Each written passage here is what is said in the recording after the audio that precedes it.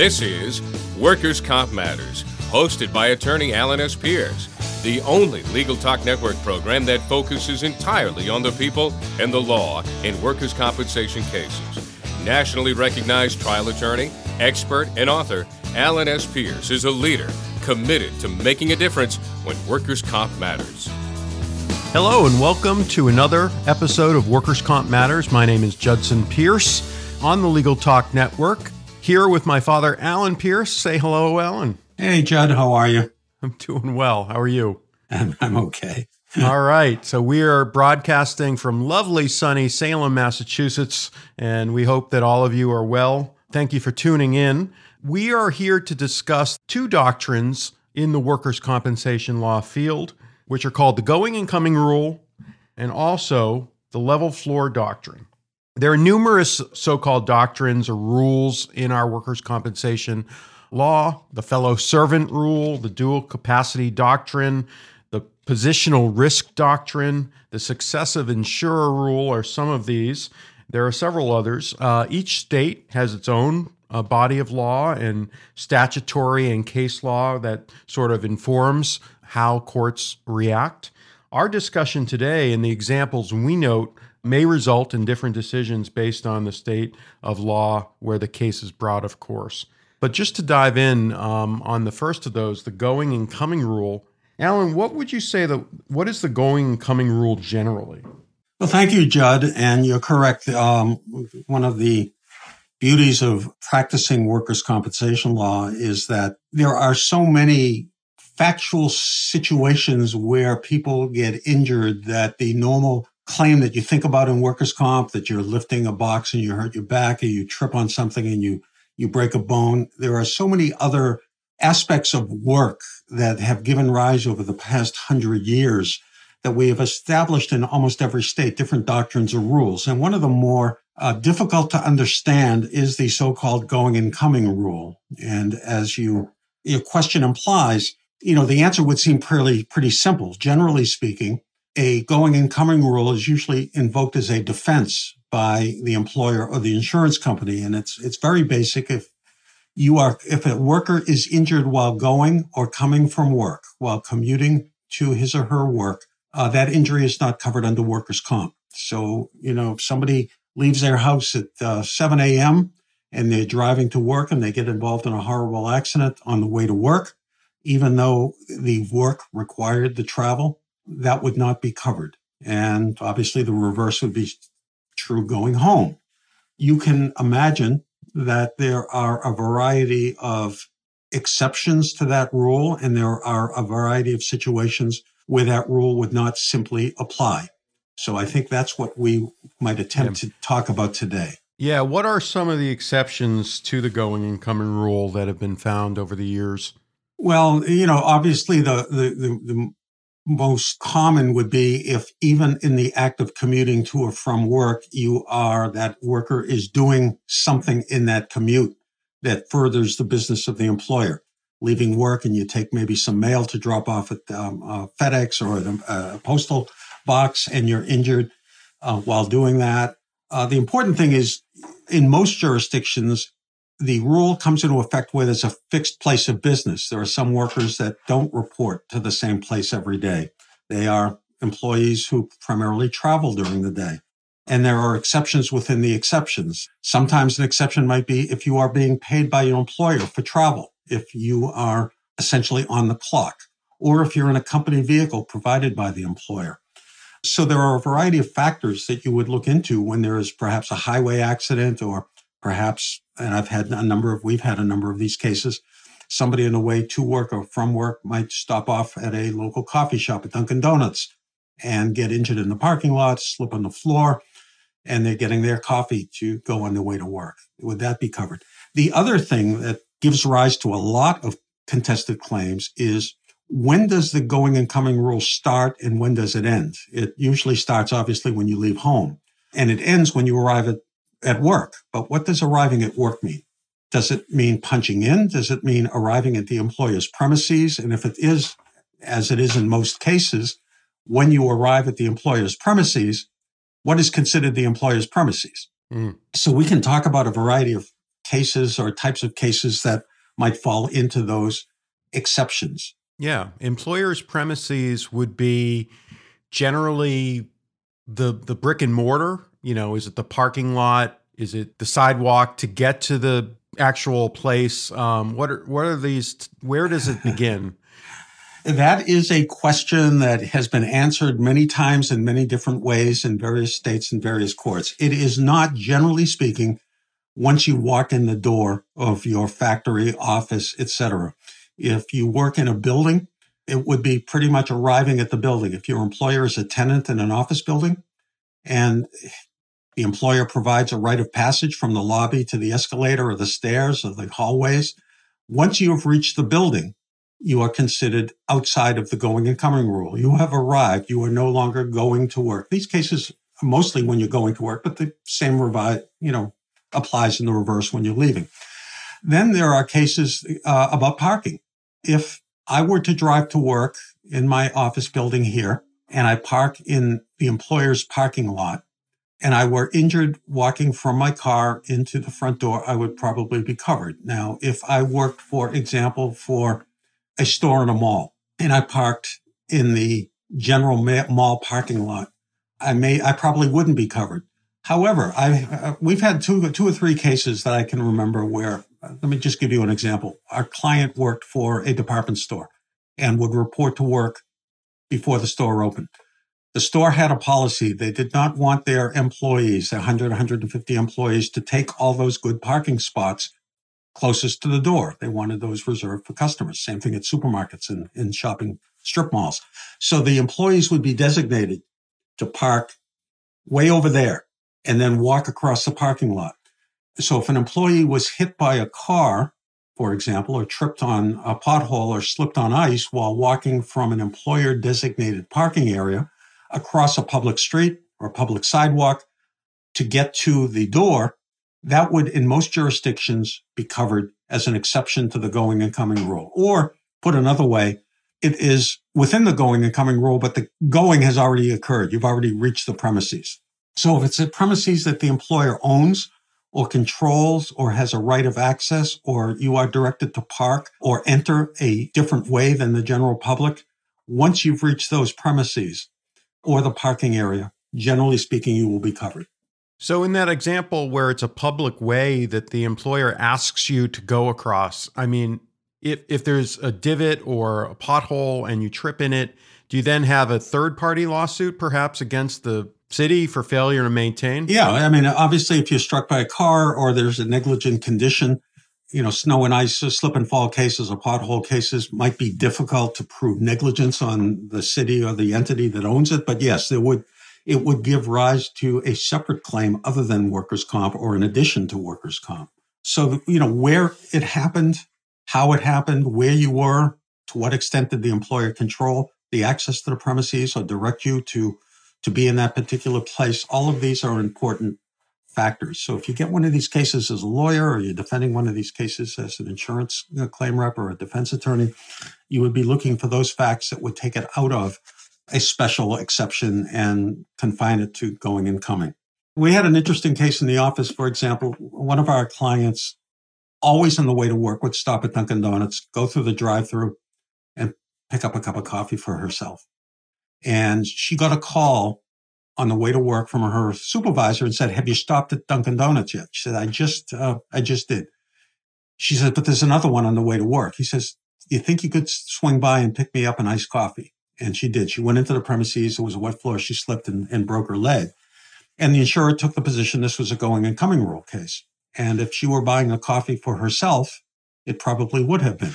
But because her employer or her supervisor asked her to deviate from her normal route and go in and pick him up an iced coffee, that was enough to convince the insurance company. We didn't even have to litigate that case. The insurance company confirmed that indeed her employer asked her to pick him up some coffee. And as a result, even though she had not arrived at work, was not on payroll yet, that was covered under workers' comp.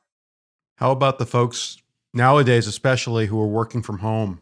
And how does that affect all of this? For example, there have been cases that say that, going to the bathroom, and it doesn't, especially at nighttime, doesn't trigger a rising out of or in the course of situation. How does working from home and people can do it and send emails during the day or night? How does that affect things?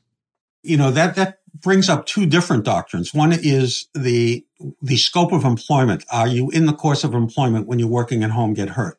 We do know that people that are working in a office or a factory or a location, they are covered if they go on what we call personal comfort breaks.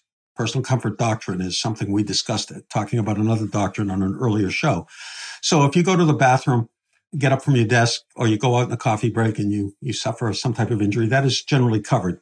If it happens at home, it becomes, a little more of a question of fact. I mean, that's a little separate than the going and coming rule. However, the going and coming rule usually doesn't apply if you are going from one workplace to another. So let's say you work for a company and you go to this office or go to this store, and then during the course of the workday, you have to travel to another location of the company and you get hurt.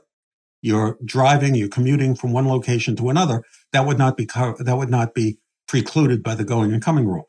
And I've never seen a case brought yet. There may have been some in jurisdictions I'm unaware of, but let's say because of the pandemic, or even before the pandemic, but certainly since the pandemic, a lot of people work from home, and now they're back in a hybrid situation. So let's assume these facts. Let's assume, for example, somebody begins their workday at home. They log onto their computer, they do whatever work they do, and then at 11 in the morning, they then go to the office, and they are commuting to the office. Normally, that would be precluded by the going and coming rule if they're going from home to office. But since they've already started the workday at their home, which is a home office, I would argue, and I think I would be successful in most jurisdictions, that they were not commuting to work. They were rather traveling between one work location and another work location. Mm-hmm. So, now that we have these hybrid work situations where home is becoming a place of employment, we may find cases being brought where there are injuries that take place once the workday starts at home, or vice versa. Somebody leaves work and they're going to go finish their work at their home office and they get hurt in the normal commute. But if they're commuting back to go continue their workday, I think an argument could be made that this is not covered under the going and coming rule. It is rather another example of an injury while traveling on company business. Yeah. So there's going to be so many more exceptions to the rule over time. Mm-hmm. You have to wonder why even have doctrines or rules in the first place if so many exceptions are created over time, right? Well, the purpose of workers' comp is to compensate or to require the employer or its insurer to pay for injuries that occur that arise out of activities that benefit the employer and are not just the ordinary hazards of everyday life. So at some point in a person's 24-hour a day, even if they are thinking about work at home and have a bright idea and they want to write it down and they fall out of bed, that really isn't considered a workers' comp claim. So the distinction is, what are you doing? Where are you doing it? And what is the relationship between where you're coming from and where you are going to? So for example, let's say you would normally go from point A to point B to work. And let's say going home, your boss says, I want you to mail this letter. So instead of going from point B back to point A, you go from the place of employment to a UPS office. If you are injured going to and from there, you're probably covered. Once you leave the UPS office and then get back to your normal route home and you get in an accident, you're probably not covered. I've had a case or two where we've had to actually go to Google Maps and actually show the route from company to errand and then back to the route home. And as long as that person is not back on the normal commuting route, they're outside of the going and coming defense to the claim. These cases are extraordinarily fact specific.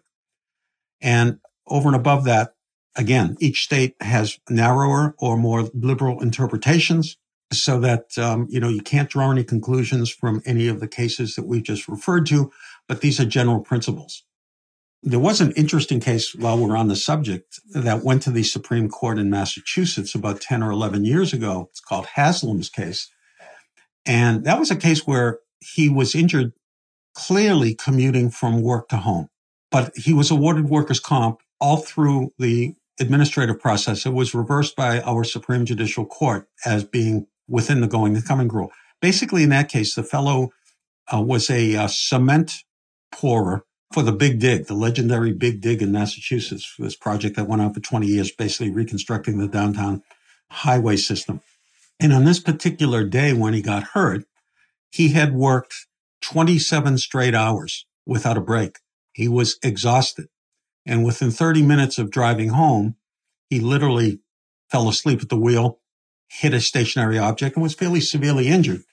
The judge at the trial level found that this was an exception to the going and coming rule, that had he not been so tired as a result of an extraordinarily long workday, he should not be penalized under the going and coming rule. And I thought that was the correct decision. The Supreme Judicial Court said he was not required to work 27 hours. It was something he felt he needed to do as a conscientious employee.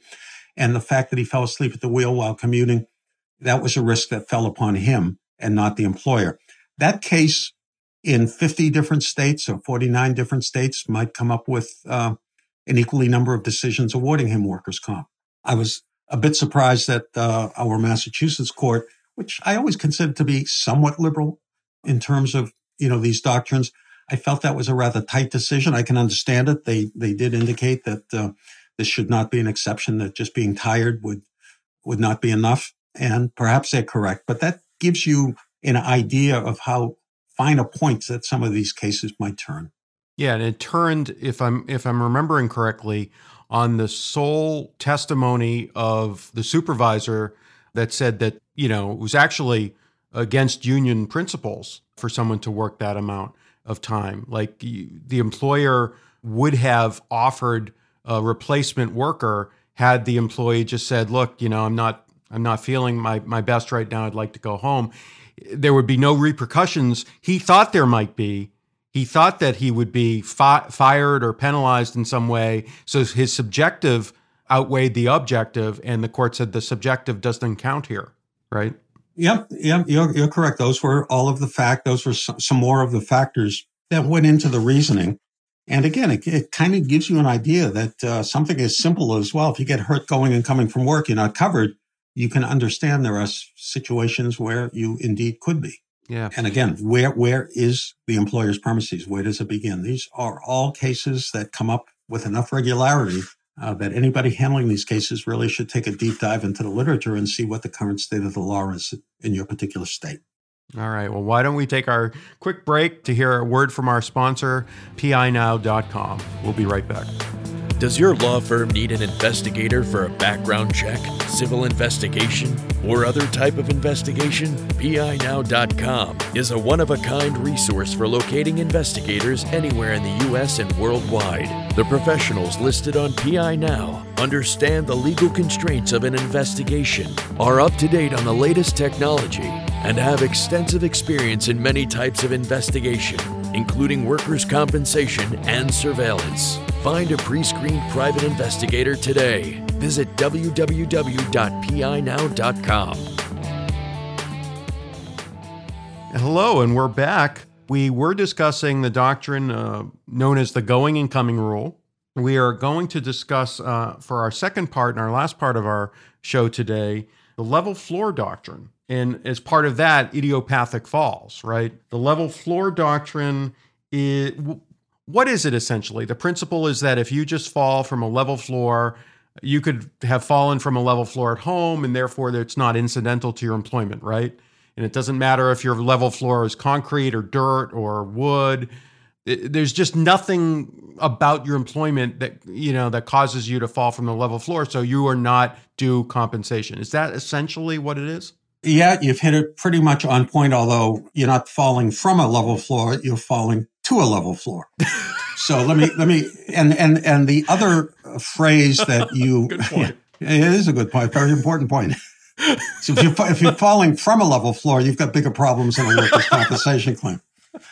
The other part of this is idiopathic fall. So what is an idiopathic condition? Idiopathic means a condition or disease for which the cause is unknown or which arises spontaneously. So let's take an example where a person with either diabetes or epilepsy or perhaps no condition somehow faints at work and falls to the level floor and is injured, that would be considered an idiopathic fall. It was either a fainting spell for an unknown reason, or blood sugar was off and you got dizzy, or you have epilepsy, or you just are prone to syncopal episodes and you fall. If the employment didn't cause the fainting spell, excess work, excess heat, a wet floor, but if you simply passed out for either an unknown reason or a disease or a condition, and you injured yourself by hitting the level floor, even if it's a concrete floor or a carpeted floor or the dirt, that is generally not covered because of the level floor doctrine. You could hurt yourself at home. It just happened to have been a coincidence of time and place that you were in the workplace. However, the level floor doctrine has an exception. And that exception would be that if you are injured on the way down, so that if you're walking through a factory and you're near a work table and you fall and you strike a part of your body on the table or a piece of the employer's premises, and you are injured as a result of that, those injuries are covered. So the injury, let's say you have a stroke unrelated to any pressure at work and you collapse and you hit a piece of equipment and you break your arm or you hit your head on that equipment, the injury to your head would be covered because it wasn't caused by the level floor. It was caused by a piece of the employer's equipment. But the actual disability from the stroke wouldn't be covered because the stroke wasn't caused by work. But the injuries caused as a result of the stroke or as a result of a fainting spell or as a result of, just going down, as long as you hit something on the way down, those injuries are covered. And it's, not so much. I had a case where the insurer raised the level floor doctrine because my client was on a ladder and he was fixing some air conditioning vents on the ceiling. And he clearly had a syncopal fainting episode. Nobody knows why. He fainted and fell off the ladder and he hit his head on the level floor. And the insurer took the position, this is a level floor doctrine. We took the position, if you hit yourself when you're walking on the floor, but when you're on a height of 12 feet or 10 feet, it is the fact that you're on a ladder, which is tantamount to hitting yourself on a piece of machinery, that takes it out of the level. Even though you hit the level floor, you are doing it from a height upon which you are furthering the employer's interests. So that was not a level floor defense, but it was an idiopathic fall. He landed on the level floor, but he landed from a height. So he did get workers' comp. So even if the ladder is the employee's own ladder, do you think that would change anything? No. Oh, I don't think it would change anything as long as he was in the course of employment. So let's say the ladder collapsed and he fell. There's no question that would be covered. Mm-hmm. But if he fell from it, the fact that he is up on a height, I would argue, and I can't say I would win that case 100% of the time, but we certainly prevailed here. And I think in most jurisdictions, they would hold working off a height would be an exception to the level floor doctrine. There's another case I think you handled. You may or may not remember it. We had a client who drove a 18-wheeler, and he was harnessed in. He had the shoulder seatbelt and the shoulder harness. And he, without any question, he had a seizure that was unrelated to his driving.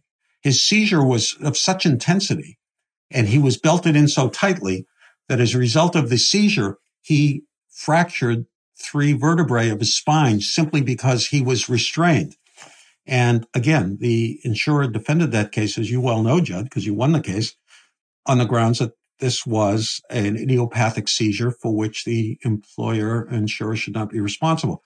But you were able to show that, but for him being harnessed, that produced such tension on his spinal column when he was in the throes of a major seizure attack that it was the instrument. That's like hitting the workbench on the way down. It takes it out of the idiopathic fall level floor. It was part of the employer's premises, in this case, the truck, that caused the spinal fracture. He didn't get any benefits for the seizure, but he got benefits for the injuries that the seizure caused by being seatbelted in. So is this similar to what's known as the positional risk doctrine, that you're in a position of risk?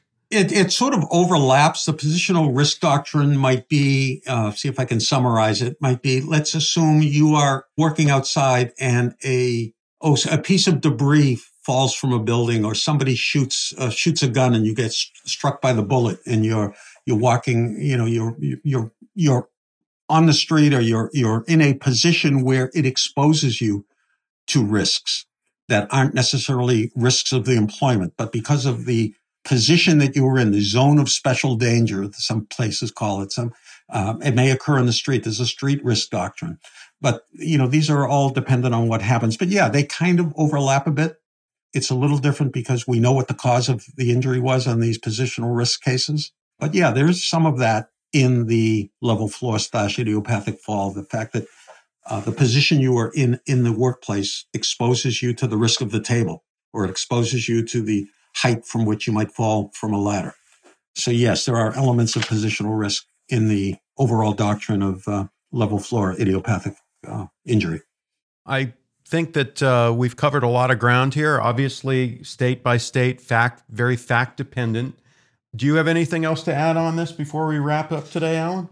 Just be careful not to decline a claim, because on the surface it might look like it might be barred by one of these or any of the other doctrines that we haven't really talked about today but may have come up, because facts are facts, and sometimes it takes a little to ferret out from your client exactly what he was doing and where he or she was when the accident occurred, and how it might fit into the general concept that an injury must arise out of and in the course of employment. And that is a pretty elastic concept. It can be expanded or contracted based upon the circumstances of a case and based upon how other cases have been decided by appellate courts.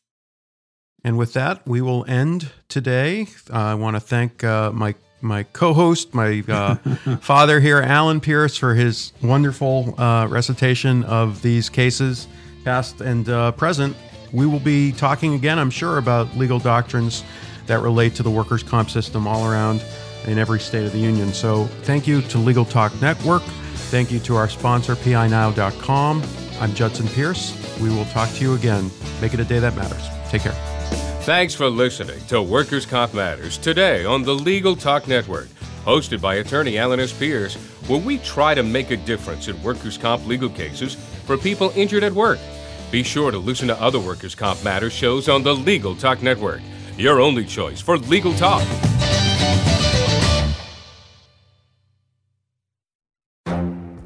The Lunch Hour Legal Marketing Podcast, your resource for the tips and tactical advice you need to grow your business. Plus, keep up with the news and commentary you crave to stay one step ahead. It's hosted by me, Guy Sakalakis. And me, Conrad Song. Every other week, we break down the issues holding back your marketing strategy and talk about the changes you need to be prepared for. Check out the Lunch Hour Legal Marketing Podcast wherever you get your podcasts or on YouTube.